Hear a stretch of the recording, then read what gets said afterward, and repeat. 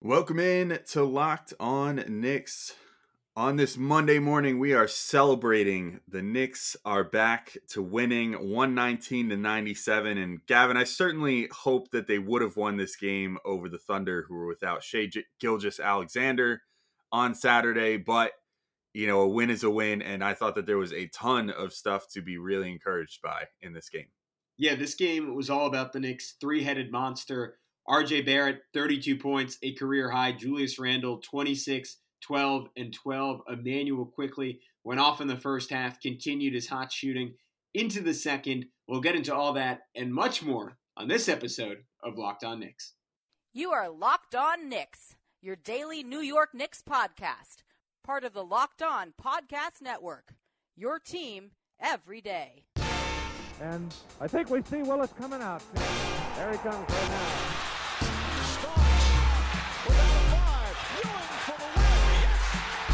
Puck left, now fires it, and he's good, and he's fouled! It counts, and he is fouled! Anthony for three.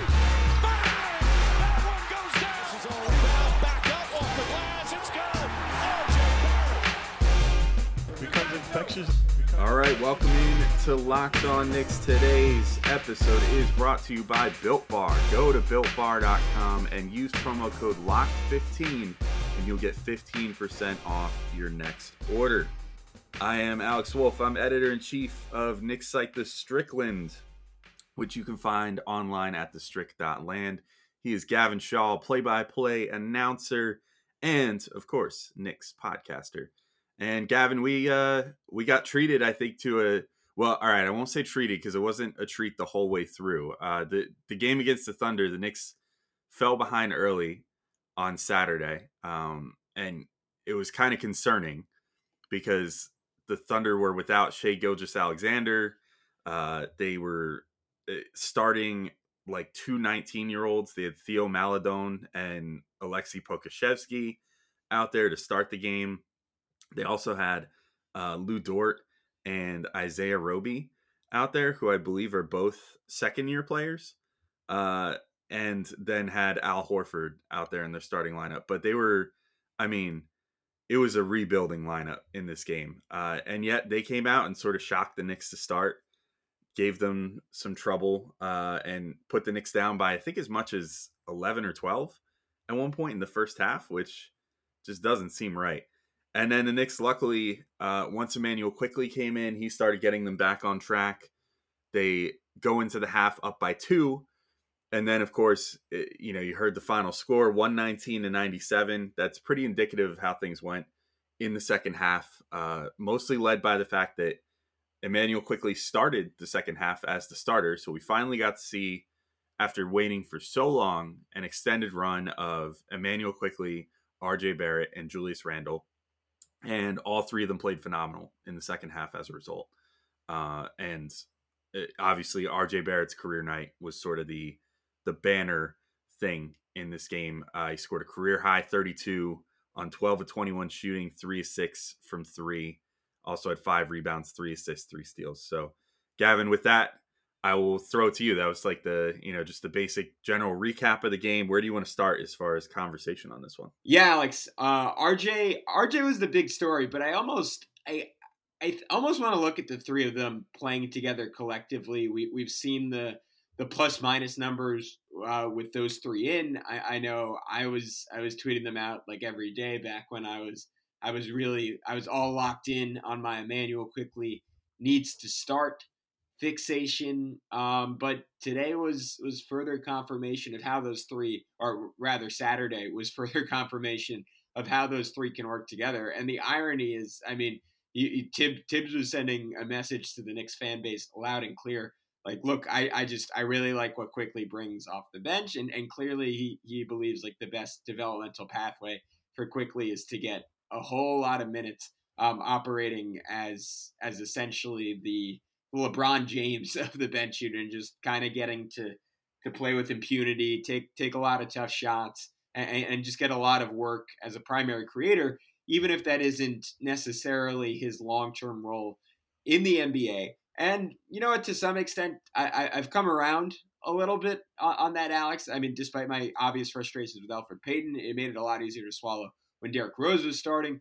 Even though he didn't play very well today, it was also easier when Frank was starting, though that one was more from just like a personal favorite perspective than from a basketball perspective. But you also you saw the upside of when the Knicks actually put their three best offensive players on the court together. And right at the beginning of the second half, Quickley, RJ, and Randle, they had multiple plays where it was either two of them interacting or all three of them interacting. I know they had one where it was like a Randle kind of dribbling from the top of the key, dribble handoff to Quickley. Quickley comes around. He'd been shooting it well, making a ton of floaters. So the Thunder's defense kind of collapsed on him a little bit, kicks it back out. RJ left wing three, and then it was just like kind of a cool moment. I know you'll appreciate this reference, Alex. It was just sort of like the first couple of times in the initial Avengers movie when you saw Captain America, Thor, and Iron Man just start to find their rhythm and work together, and like Iron Man like shooting his beam off of Cap's shield. It kind of struck me as that kind of moment. I know they've gotten minutes together before and they've had some really good moments, but this game with all three of them just really rolling on a high level, to your point, against the Thunder team that was overmatched. I almost hesitate to take away too much from this game just because not that the Thunder have a bunch of really good players. I don't want to be disrespectful to the Thunder. Their record isn't that much worse than the Knicks. And with Shea back, they came back and beat a very good Memphis team a day later. But not a lot of great defenders, and the Knicks, RJ in particular, just looked overwhelming physically. But it was just such a great sign to see those three guys play together and play well. And instead of just sort of like being like solo guitarists and just kind of trying to play over each other, they got into a really good rhythm, and they made some beautiful basketball music in this one. Yeah, to your point, Gavin, you just mentioned the on off, or not on off, but the net rating numbers and stuff, and how they tend to look with those guys on the floor. Just for reference, RJ Barret, Julius Randle, Elfrid Payton for the season have played 827 minutes together and are a collective minus 2.9 in net rating when they share the floor together. And the combo that we saw the other day of Julius Randle, RJ Barret, Immanuel Quickley has a offensive rating of 117.8 and a defensive rating of 104. And that is a plus 13.8 while they're on the floor together in just 166 minutes so far this year, which of three-man lineups that have played at least 100 minutes together on the Knicks this year ranks 1, 2, 3, 4, 5, 6, 7th, which is pretty solid considering they have the highest minute total of any of those other lineups. Funny enough, the highest combo is something that you could still achieve with those three out there, because the highest combo is RJ Barrett, Nerlens Noel, and Alec Burks in 103 minutes this year, has a net rating of plus 29, which is kind of absurd. Yeah. But yeah, the symbiosis between those three was great. I think it's important to note that, they haven't really spent that much time together, and yet still you just see the effect that Quickley shooting has on the spacing. I feel like a jerk for constantly harping on just how bad Elf's, shooting ability or lack thereof is for the Knicks offense, but it just is. I mean, you waste full possessions with him out there, because if he's standing in the corner waiting for the ball, if you pass it to him, he shoots it almost every single time. And yet I'm not even going to bother to look up his corner three numbers. I know it's got to be something like, I don't know, 12%. It's horrendous. He almost never hits from the corner, and yet that's where he ends up on so many possessions, where you see, Julius Randle drives in, gets doubled by Elf's man from the corner because Elf's man knows that he doesn't have to cover him. And then Randle, just because it's the best option available, passes to Elfrid Payton. The defense doesn't rotate to him because they don't have to. And then he shoots and he misses. And, with Quickley, you can't do that. You can't leave Quickley alone on the perimeter. As a matter of fact, you have to smother him. I mean, teams are treating him in many ways already as a rookie, treating him like some of the more, deadly perimeter options in the entire NBA. They're trying to fight over screens to make sure that he can't get open looks off pick and roll. They're chasing him around, off ball screens. They're just trying to stick with him at every possible opportunity, because if he's left open, teams know he can hit it easily. And there was even like my worries initially in the season with his release and stuff about it taking a little long, and the process of him getting off a clean shot and all that stuff. I think teams recognize that too, and they realize like the only way you're going to stop this kid is if you get in his grill, and even then, sometimes he's going to draw a foul on you. But you have to. That's the best way that you could try to stop him, is to get in his way, which is kind of just true for every shooter. But his gravity is crazy right now. For a rookie in his, I don't know, like 30 somethingth game, because he hasn't played every game this year. He's probably in like his 32nd game or something like that, 33rd. For him to have the sort of gravitas that he has already is crazy, and it really showed in how much it helped Randle and RJ.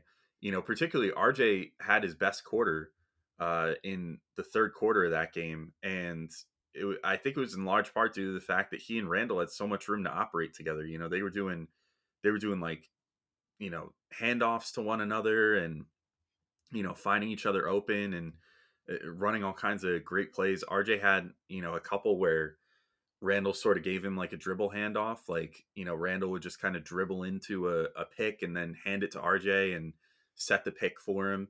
RJ would take the pick and then just get right to the hoop.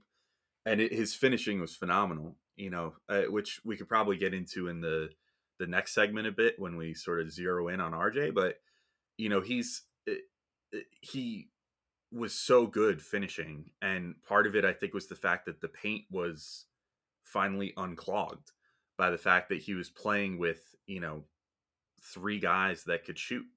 And, then Nerlens Noel can just kind of sag off and hang in the dunker spot, which is fine, because he has to be respected there as much as he still can't catch the ball really, but he has to be respected, if he's in the dunker spot.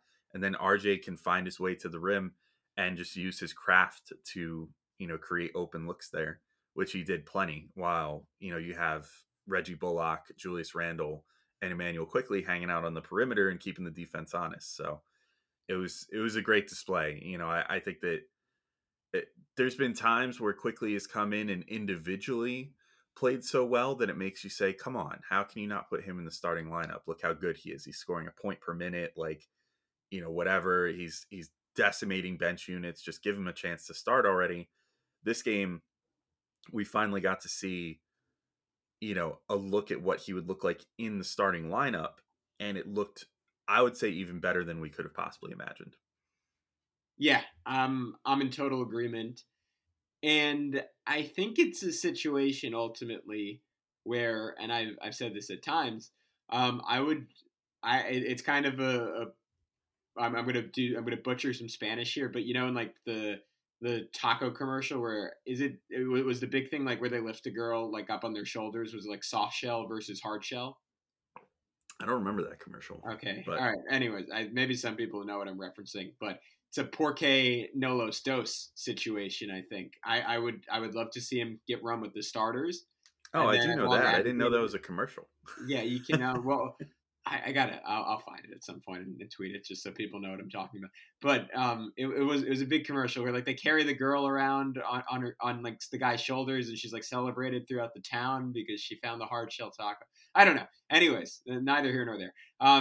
My point is, I think I would hope the long-term future for Immanuel Quickley, or even the near-term future, would be start the guy, get him out there, pull him early, and then bring him back in with the bench. If you're trying to get him those on-ball reps, because I agree, I think that's good for him, and I think it's good for his development for him to fully stretch his game, but that doesn't preclude the idea that he should be out there with the starters. Anyways, Alex, it's incredible. RJ Barrett's career night, and I found a way to make this whole first segment, at least on my end, about Immanuel Quickley starting or not starting. So I think I just need to calm down a little bit, and the best way I know to do that is the great Headspace app.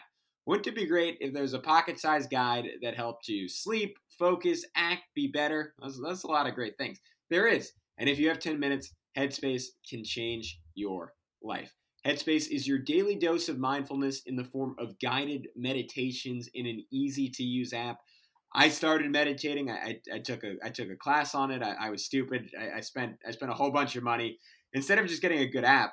But it's something that I've loved doing over the last couple of years. As someone who's certainly dealt with a lot of stress and mental health issues my whole life, I found it immensely helpful. And the few times I actually had the discipline to be very consistent about it, it is a real game changer. And Headspace is one of the only meditation apps advancing the field of mindfulness and meditation through clinically validated research. So whatever the situation, Headspace really can help you feel better. I mean, at times like this, it's all the more crucial. If you're overwhelmed, Headspace has a 3-minute SOS meditation for you. You need some help falling asleep? I've been using these all the time. Headspace has wind-down sessions their members swear by. And for parents, Headspace even has morning meditations you can do with your kids. I would actually highly recommend that.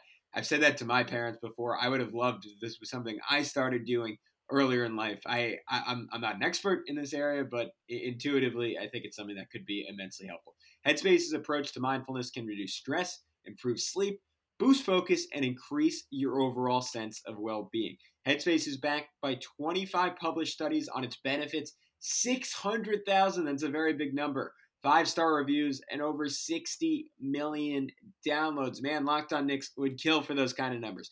Headspace makes it easy for you to build a life-changing meditation practice with mindfulness that works for you on your schedule, anytime, anywhere. You deserve to feel happier, and Headspace is meditation made simple. Go to headspace.com/LockedOnNBA. That's headspace.com/LockedOnNBA for a free 1-month trial with access to Headspace's full library of meditations for every situation. This is the best deal offered right now. Go to headspace.com/LockedOnNBA today. And today's episode is also brought to you by betonline.ag. BetOnline is the fastest and easiest way to bet on all your sports action. Football's over, of course, but the NBA, college basketball, and NHL are in full swing, particularly college basketball. No offense to the NBA right now, but everybody super excited over the NCAA tournament coming back. Of course, it was canceled last year due to COVID. It is back this year. They're bubbling up. It's going to be a big, fun time, hopefully. And, my wife already asked me to place a bet on Rutgers, 10 seed, over Clemson, a 7 seed in the Midwest bracket. I'm going to do that probably just because, Rutgers hasn't made it since 1991. She's an alum, and that's a fun bet to place. And you know where I'm going to do it, which is betonline.ag. But even if, strangely, sports aren't your thing, BetOnline also covers award shows, TV shows, and reality TV. Of course, we're in award season right now, so plenty of bets to be had on all the major award shows. The Grammys are over with, but they didn't nominate The Weeknd anyway, so who cares about them? But you got the Oscars coming up. You got all these other award shows. You could definitely bet on those with betonline.ag as well. BetOnline features real-time updated odds and props on almost anything you can imagine, and they have you covered with all the news, scores, and odds. It's the best way to place your bets, and it is free to sign up. So be sure to head to the website, again, betonline.ag, or use your mobile device to sign up today and receive your 50% welcome bonus on your first deposit with promo code LOCKEDON. Again, go to betonline.ag and use promo code LOCKEDON for a 50% welcome bonus on your first deposit. BetOnline, your online sportsbook experts. All right, now that we got all those ads out of the way, actually, you know what? Now that I think of it, March Madness is here, and that means bracket challenges. Join our Locked On Listener Bracket Challenge group on ESPN. Submit your March Madness picks, beat your favorite hosts, and if you win, you will get a guest appearance on Locked On Today, our daily news podcast. The link to join is in the show notes of this episode. Get your picks in today. That's very exciting, Gavin. I'm sure people will have no issue beating me in that because I know absolutely nothing about college basketball at large this year. I don't know about you. How are you feeling? Are you feeling confident in the bracket challenge? No, not at all. I To be wish frank. I could say. I mean, I think I don't know about you. Whenever I do it, even though I think for the last couple of like since graduating college, I haven't been a big college basketball person. I have a weird unearned sense of confidence as I actually fill it out. But I think I've been beaten down too many times by that never actually paying off. So no, I'm not very confident.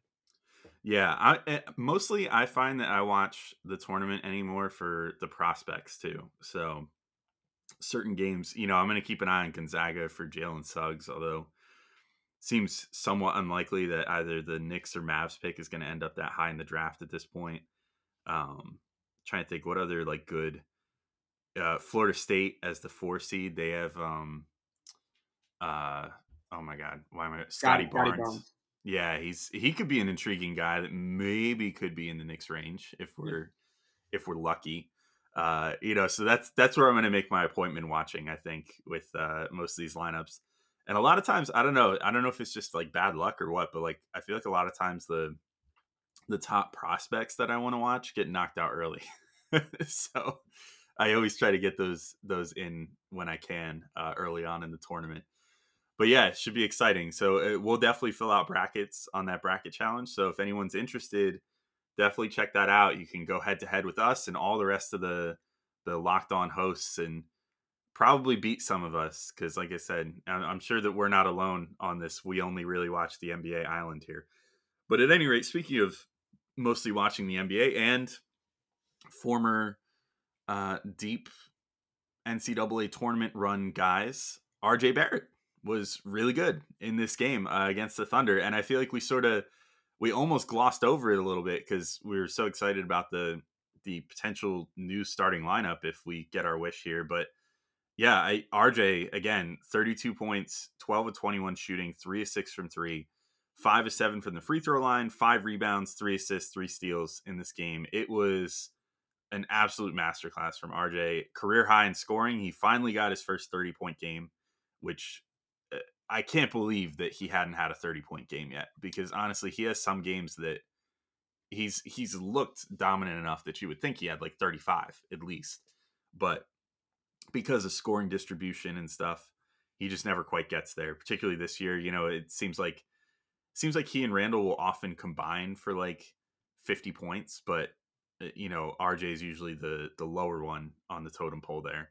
In this case, he was number one, 32 points to Randle's 26. But awesome game from him. Awesome game from Randle, too, which we'll talk about in a minute. But I think, Gavin, the thing that most impressed me with this was, one, the 3 of 6 from 3, which just continues this really hot shooting that RJ's had for like almost, actually, I won't even say almost. It's been like a full 2 months now that he's been shooting, if you look at the numbers, like well over 40%. And depending on, so he's had like those 2 major slumps this year, right? He had the first game he was good against the Pacers. Then there was that, I think it was like a 5-game stretch where he went 0 of 21 from 3. That tanked his 3-point percentage. Then he bounced back in a game. I forget who it was against. It might have been against the Pacers again. It seems like the Pacers are always like a relaunch point for him this year. Yeah. But then he had another really cold stretch where he shot like 20% from 3 over a sample of like 7 or 8 games. And if you sort it after that, he's shooting damn near 50% since that stretch, which I think ended midway through January or something like that. I didn't pull the numbers directly before this, but I mean, just his amount of skill from the 3-point line now is just getting kind of staggering. Like I'm almost getting to the point where I expect his threes to go in, which is not something that I ever would have expected. I would have been saying like last year, where I expect every 3 that he shoots to be money at this point, but it's really getting there. And it's been sustained now for probably like at least a 15 to 20 game sample. And that's obscene. I mean, even if you take his second cold stretch into account, he's still shooting around 40% from 3 over that stretch. If you just leave out the 0 for 21 at the beginning of the season, which is just absolutely crazy stuff. But probably the most impressive thing about this game was to me, his finishing inside. He did most of his damage at the right at the rim. He actually didn't hit a single mid-range shot in this game. He took a few of his sort of other signature shot, which is the little mid-range pull-up he's been hitting lately, where he just sort of, takes like a little handoff and then, just stops and pops right at the free throw line. He actually didn't hit any of those. He took 3, but he hit like 6 of 8 inside by the, right at the basket. And I think that's the part that if he figures that out, he seems to have that sort of, it's funny to say that it's like Quickley-esque, being that Quickley's the rookie in this scenario, but he has that almost Quickley-esque ability to get a guy on his hip and just take him all the way to the rim at this point, and has a really good, sense of stopping and starting and being able to create the space that he needs to get in there and get a layup off cleanly. His Euro step seems much improved this year. And he's pulling that off at least 2-3 times a game, it seems like. And if he figures out finishing, along with the fact that the 3-point shooting is where it is now, I mean, the sky might be the limit for him. I don't want to get too starry-eyed and start thinking like, oh, what if we were wrong and like RJ's ceiling is actually, or RJ's actually cruising towards the ceiling that we had set forth for him, but maybe even better, where I know, at least for myself earlier, before the season, we had talked to some people. I think it was even our episode with Nate Duncan, where I said, I think RJ could potentially be Jimmy Butler someday if things really work out for him. It could be even better because he's if he continues shooting at a 40% clip from 3, I mean, just forget about it. And he defends well. He does everything well. Maybe RJ is on this trajectory where he could be a legitimate, like, if not first star on a really great team, at least a second star on like a legitimately great team. And that's really encouraging based off what we've seen lately. But I'm curious what your thoughts are on this specific game from him, Gavin, and his career best night, or afternoon, I should say. It was an afternoon game. Yeah, I'd reiterate essentially everything you said. I know when we did the pod with Jack, I was saying one of the big things that I'm looking out for from RJ all year is that he shows up when they play really, really challenging defenses, and I don't mean that from a mental perspective, because the dude is such a competitor. I don't think he would ever falter or like be in his own head against a really good team. More so, just does he have the shot making chops at this point in his career? And as we always note, the qualifier with RJ is like working in a generally a far less than ideal environment. Can he still find ways to score and be effective? And you have some games that are extremely promising on that front, and then other games that make you question, like, all right, is this guy ever going to be a star, or is he ultimately like a really good bench scorer? Is he just like a fourth starter who's going to have to kind of retrofit his game around a better player whenever the Knicks event, or a better perimeter player in particular, because obviously they have Randle already, whenever the Knicks acquire that guy. But then games like this give you some faith, and it wasn't because the Thunder obviously aren't one of the elite teams in the NBA. They don't really have anyone who would, outside of Lee Dort, who's mostly guarding smaller players, who would qualify as an elite perimeter defender. And yet, I also think it's a key metric, and maybe one that I didn't talk enough about when we talk about RJ. It's essential that someone like that can dominate kind of crummy teams who don't have anyone who can man up against him, and not only have that ability, but recognize, hey, I have an advantage. Literally, no one on this team is just physically strong enough to guard me, and I'm going to keep getting to the rim, and I'm going to take advantage of that again and again and again. And to your point, we saw that a ton this game, and I think it was really good for him. I mean, I referenced, I can't remember if it was last pod or 2 pods ago, but the insane stat of how him and Elf have played like close to 1,000 minutes together, and Elf has only assisted him 18 times. I think it was, I know we're doing the thing where we just crap on Elf a bunch, but I think it was beneficial for him that Elfrid Payton was not playing this game, and it's probably even beneficial for him that Derrick Rose wasn't playing this game, because it was kind of a turn back to the start of his NBA career, where David Fizdale was using him as the nominal point guard, and that wasn't really true for the entire game. But early on with Frank in, RJ got a chance to bring the ball up, a couple of times, and I remember I noticed it right away. It was like, oh, this is like a good little hit of nostalgia. Like I haven't seen this the whole year. And then once Frank was banished to the shadow realm for the rest of the game, it kind of became a multi-ball handler offense, and RJ had a really good chance to get a feel. And to your point, when you combine that with the added shooting on the floor, I just think he got into a really good, comfortable rhythm. This was kind of RJ's happy spot. It was almost, I've made a lot of convoluted analogies in this podcast, but it was almost like he spent the whole year with like two parents who like hate each other and are aggressively fighting. And now they've just finally gotten divorced, and it's just like a mutually like happy. Oh, mom's happy, dad's happy. I can go do work. And that's kind of what it felt like. It just felt like a clean slate for RJ Barrett. And he took full advantage of it. I'll get into the play-by-play a little bit. His first shot of the game, or at least what I marked down as his first shot of the game, he actually missed. But I love the look. He kind of got into like the mid post area, and did like a nice little reverse pivot into a step through up and under, and he didn't make it. But I'm a big advocate for him having a post game and being able to punish mismatches. I think especially in postseason basketball where defenses get better and they're so locked into the scouting report, and maybe they're playing off him a little bit. And obviously, look, if RJ's a 40-plus 3-point shooter long term, I don't care that he doesn't do it off the dribble that much. Teams are going to have to respect him. But let's just say first postseason, he's not shooting at that rate. Teams are playing off him. I like the idea that RJ is saying, all right, that's fine. I'm gonna do the Giannis thing, and I'm gonna initiate the contact, and I'm gonna go create something out of the post. So he had that little play. He had like a really nice Euro step, and he kind of does this thing sometimes. We talked about it before, where he's almost like a running back going down like the middle of the line, and he just puts his head down, puts the ball under his arm, and just pure power. He basically went right through Alexei Pokashevsky, who's like 70 pounds soaking wet, finished at the rim.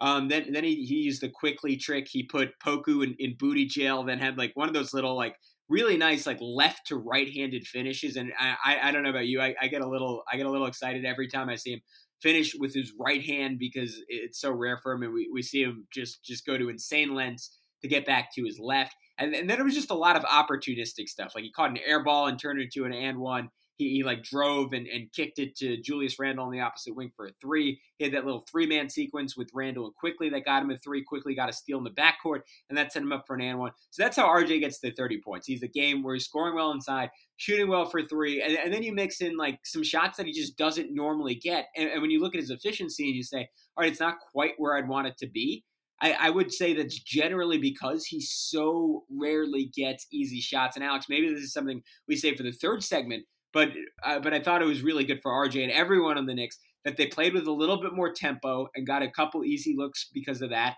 They got a couple easy looks because they were shooting well, and then they forced some turnovers and got a couple easy looks because of that.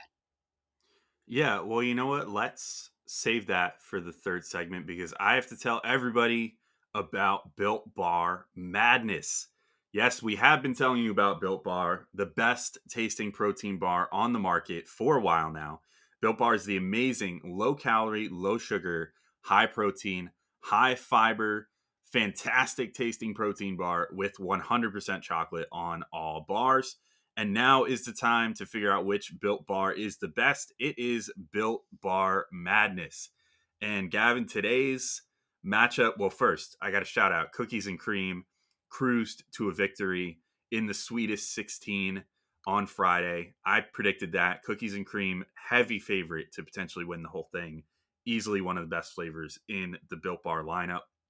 But today's matchup is between Toffee Almond and Mint Brownie. And, you know, Toffee Almond pulled up what might be considered an upset in the first round over Banana Nut Bread to make it to the Sweetest 16. Now up against Mint Brownie, I'm going to be casting my vote for Toffee Almond again. I'm a big Toffee Almond fan. So let's get this campaign going. Those of you that listen and feel like going and voting, you could go to BuiltBar.com to vote on that. Or you can check out bar_built on Twitter and place your vote that way and make sure that the best bar wins, which is Toffee Almond. It's nothing against Mint Brownie. Mint Brownie's plenty good, but I'm team Toffee Almond all the way. It's got little bits and nuts in there. just overall fantastic taste. I think it's one of the best bars on the whole Built Bar lineup. So if you want to do that and also pick up some toffee almond bars for yourself, remember to use the promo code LOCKED15 and you will get 15% off your next order at BuiltBar.com. Again, that's promo code LOCKED15 and you'll get 15% off your next order at BuiltBar.com. And be sure to check back to see who won today's matchup and who will become the best tasting protein bar. All right, guys, it's almost that time of year again. I know last year in the pandemic shortened season, it felt like we only talked about the NBA draft all the time. I hate to tell all of you, though I kind of love to tell all of you, because based on our listener numbers, it seemed like those are everyone's favorite episodes. It's draft season again. Cade Cunningham, Evan Mobley, Jalen Suggs. The Knicks probably aren't going to get any of them, but you never know with the new lottery odds. And how much do you really know about these potential stars that could be Knicks one day? If you want to know a little more, you need to subscribe to the Locked On NBA Draft podcast. Prospect scouting reports, draft rumors, mock drafts, and full coverage of March Madness 4 days a week from credentialed draft experts. Subscribe today and follow Locked On NBA Draft on social media. All right, Alex, let's get into it. I just had my whole big diatribe on RJ Barret. But I was kind of hinting at, run with this if you want to, go a different direction if you want to, but I loved, after a pretty slow start, just how many easy baskets the Knicks were able to generate. And granted, like, some of it was, again, not going against a great defense, starting a lot of young players, Julius Randle and RJ Barret and Immanuel Quickley just being unconscious for different points of the game. But I think the Knicks also did themselves some favors. For one, getting a lot of shooting on the floor, which we've already discussed. But two, playing with a lot of pace and just a general, and even in the half court and plays they didn't run, it felt like there was a verve and an urgency. And to me, at least, I think some of that came from just not having a nominal point guard on the floor for pretty much the whole game. Obviously, they started with Frank, who at this point is just kind of a hybrid and seems to have maybe for better or worse, just been like kind of burned out of all of his point guard inclinations and just kind of content to like make an initial pass and then sort of stay out of the way on offense. And then Quickley being kind of shot first in general. I actually think it was sort of helpful for the Knicks to just have five guys on the court who to some extent, I mean, there were like certainly stretches where Burks and obviously IQ and RJ and Randle were just looking for their own shot. But overall, it just felt like a very modern multi-ball handler offense. And it looked really good. And obviously by the final score worked really well for the Knicks. Yeah, I also thought that this was one of the first games in a while where Randle really looked as involved as a ball handler as he did earlier in the season. You know, early in the season, we were seeing him put up 7, 8, 9 assists like almost every single night. And, you know, he was easily putting up the most assists on the team pretty much on a nightly basis. And lately we've seen that number kind of come down, and his overall season average has come down too in assists. And, you know, I felt like in the second half, especially, he finally felt more free again. Like, the first half, a lot of what wasn't working, which led to that early deficit that was really concerning, was Randle seemed to still sort of be on his last year's Randle mood that he was in the first game back against Milwaukee, where it seemed like he was kind of forcing things a little bit. Like, he was putting too much onus on himself to score the ball and not really trusting his teammates again, which was concerning. But then in the second half, he just completely loosened up. I mean, he had, I think it was like 6 assists in the first half as well. So he pretty much split them half and half. I guess really when he really started getting comfortable was in the second quarter. And then that sort of just transitioned over to the second half. But it helped having that, you know, again, you want to talk about the effect that Quickley has on that lineup. Having a clear paint where people were defending the perimeter and stuff was really helpful for Randle, because, you know, then Randle was able to get inside and, you know, get some of those kickouts that are always so useful for him and are really the source of most of his assists. And, you know, he was able to also, you know, pull off some of those plays, like the one that I mentioned where he sort of did the little dribble handoff to RJ, who then just sort of streaked right for the hoop and got a basket there. That's an easy assist opportunity for Randle and something that he does really well. There's just there was a lot of great things going on out there as far as ball movement, to your point, getting Randle involved as a playmaker again. And, it just sort of opened Randle up for his scoring again as well, which, after that season worst 7-point outing against the Bucks, again, he managed to bounce back in that respect in this game as well, with 26 points, 8 of 15 shooting, 3 of 6 from the 3-point line. I thought that just between those three guys, they had just such a great symbiosis to them. And there was some other guys that also did their thing to a degree. Reggie Bullock had 14 points, but I thought he could have shot better. Honestly, he shot 5 of 12 and 4 of 11 from three. He had a ton of open looks from three. I mean, reasonably on a normal to good night for Reggie Bullock, he could have had 6 or 7 threes in this game, because he was getting some very, very open looks in this game. And then Alec Burks had 15 points. He actually only shot 6 of 18 overall. I didn't love his shot selection, particularly in the first half, but he sort of figured it out to some degree. Didn't hit a three, so I guess that makes it all the more impressive. They managed to get to 15 points in general, even if it took him 18 shots to get there. But mostly, I think the story of this game was that big three, so to speak. And I really hope that this was the wake up call to Tibbs, that it's time to give them extended run together and hopefully start together. Yeah, I'm in total agreement. I liked how Randle initiated them pushing the ball. I think that was a big thing, that he just continually pushed off rebounds. It was something we got into a little bit when Benji Ridholtz was on the podcast, and just the need for the Knicks to play faster. And it's not as simple as Tibbs just kind of rolling the ball and saying, all right, everyone run off of everything. Because then you're opening up your defense. And when you have a team with finite talent, you have to calibrate and say, all right, how much defense are we willing to sacrifice for a little bit more offense? And at what point does it not make a difference? At what point does it make you actively worse? But I think led by Randle, the Knicks found a really good balance. And again, it's kind of about being opportunistic, seeing opportunities where it's saying, all right, if I push here, it's not going to put us in a bad position, because we're going to have a better chance of scoring than the other team will, even if this doesn't work out. And I just think the 2 days off coming into this game did him a lot of good physically. He just looked great in this one. I mean, just getting to his spots on the floor, bullying around Al Horford, moving really, really well. And it's sort of what you would want Julius Randle to do against a team like the Thunder. And I know after that Bucks game, I had some concerns, and like, man, maybe this guy is just completely spent, completely burnt out.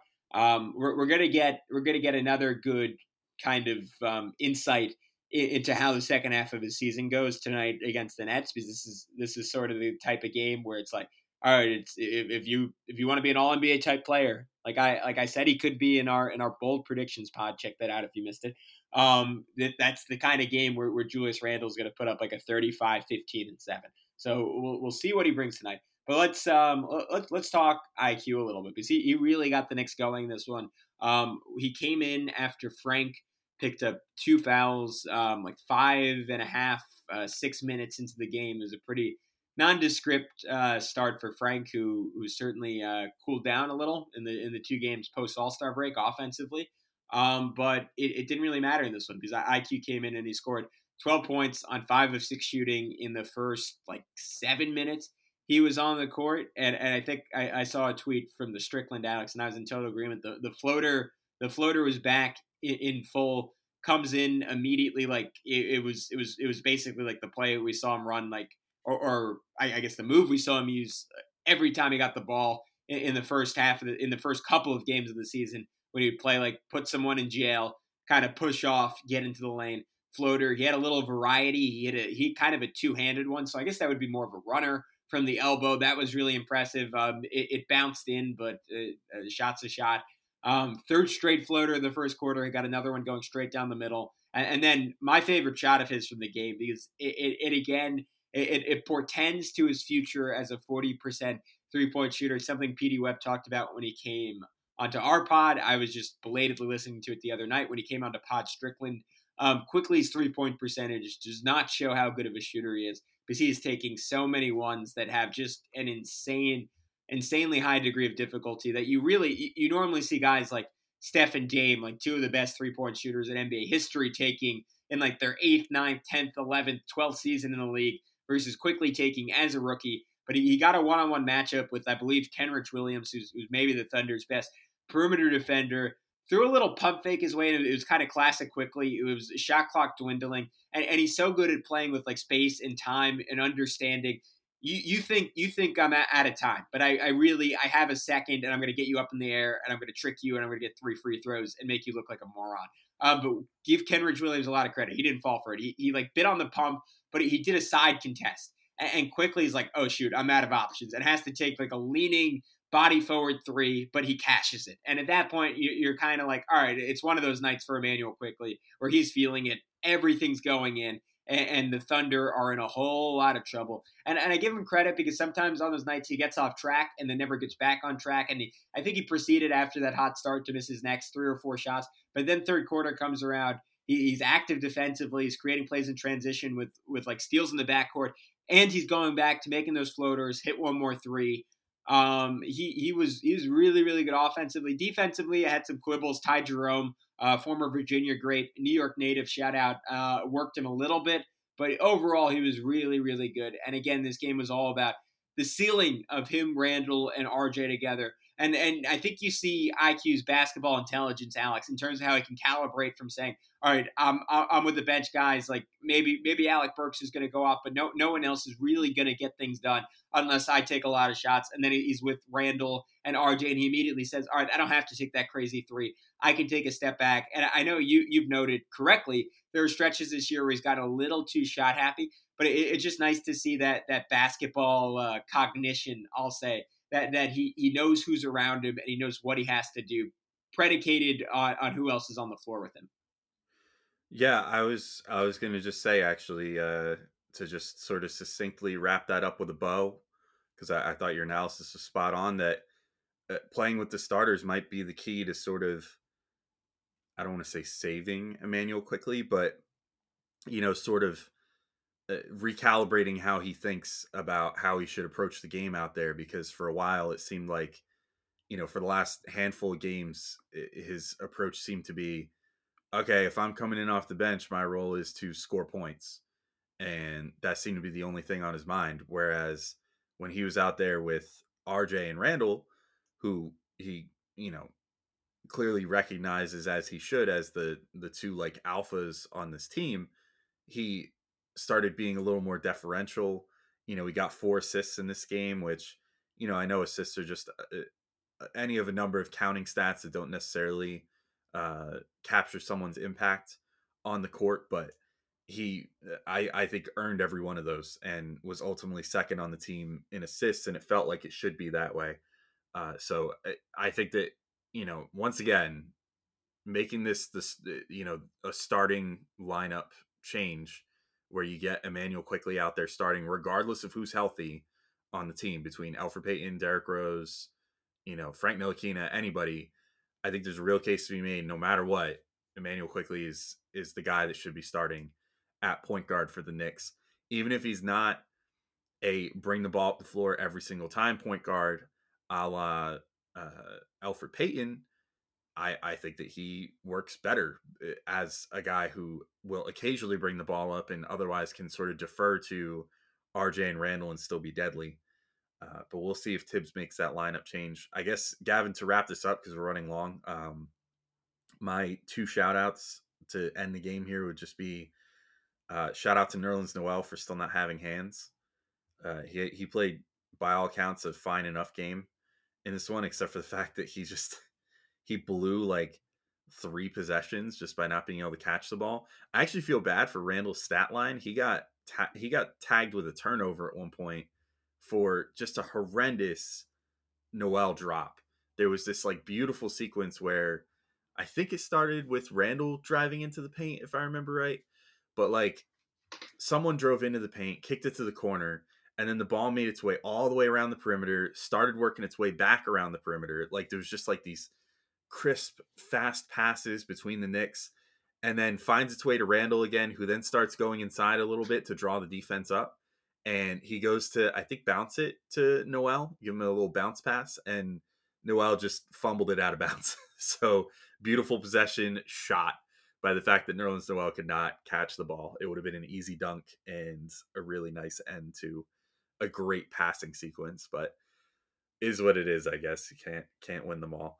And then also shout out to Frank Ntilikina, or more specifically to just what happened to Frank, which was like, I feel like probably the worst nightmare for anyone who's a super huge fan of his, where he goes from, and maybe just sort of an encapsulation of the whole Frank Ntilikina experience too, where he literally goes from starting to out of the rotation playing garbage time minutes in one single game. Yeah. Which I didn't necessarily know was even possible, but he didn't play that great in the first quarter. I mean, you and I are always the first to say if he plays well.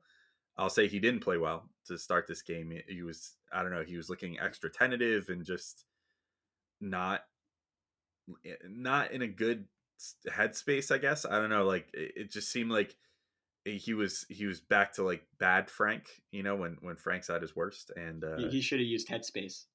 Oh yeah, he was in a bad head. Maybe he should use the Headspace app. Get some meditation. It just seems logical. Yeah. But on that note, this episode's brought to you by Headspace. I think I'm ready to wrap this one up, unless you had any parting shots here. No, I'm down to call it. It was a really fun game. It was good to see. I mean, especially after how awful the Bucks game was. It was nice to see the Knicks get into that kind of rhythm. And the good news for the Knicks is they'll be going up against the similarly porous defense tonight in the Brooklyn Nets.